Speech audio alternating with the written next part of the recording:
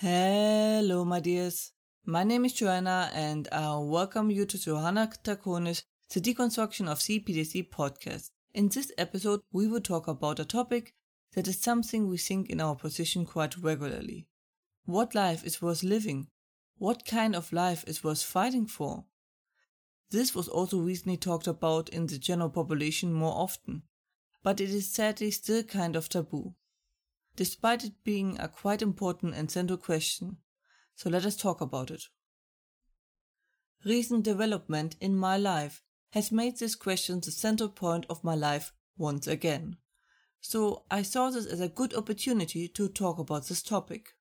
I remember well when I had this debate the first time with myself. It was during the heights or depths of my PTSD, when life was nothing than pure agony and literal hell. I heard the sentence, "Life is so wonderful," and "just take a look around and appreciate life," while I was in pure agony.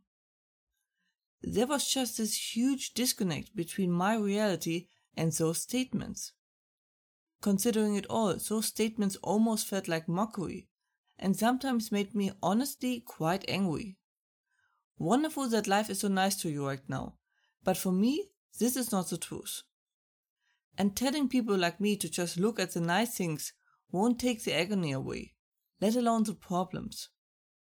Which led me to the question of this episode, starting with, is this life worth living? And the answer was no. But it was a more no, not yet, as I was, despite it all, still very hopeful in getting better. I continued and separated the two sides into surviving and living, as I felt like that was the best way to differentiate between those two. So let us now go into both sides of the argument. The first side isn't mine, but I try to give you nonetheless the full argument.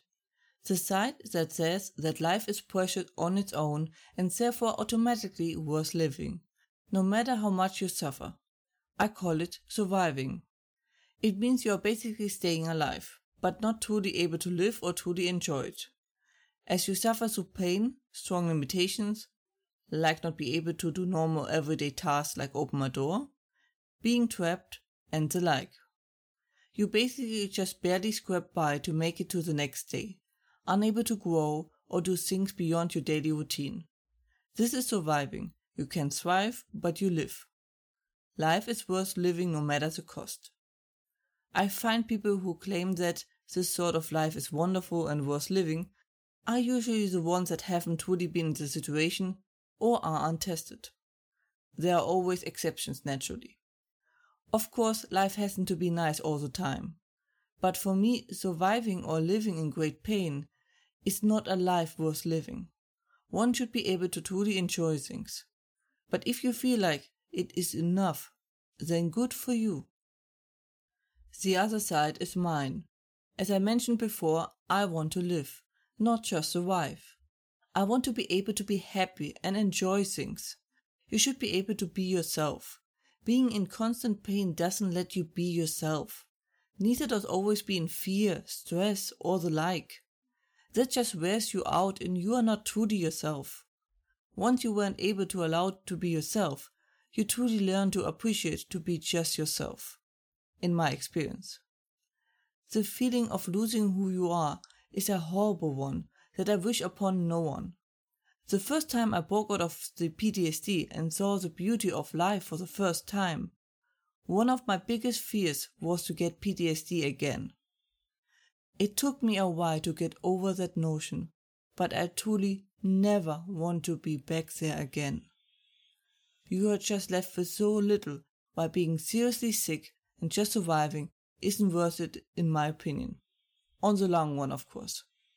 In my opinion, going through decades of pain is worth it if it means getting many more decades of a life that is wonderful, that is beautiful, that makes you happy, that has a great quality of life. A life worth living.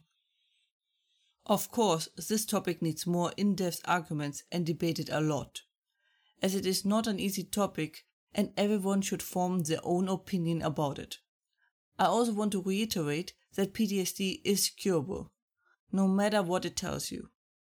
and that depression doesn't let you realistically evaluate your life and takes every bit of joy away from you.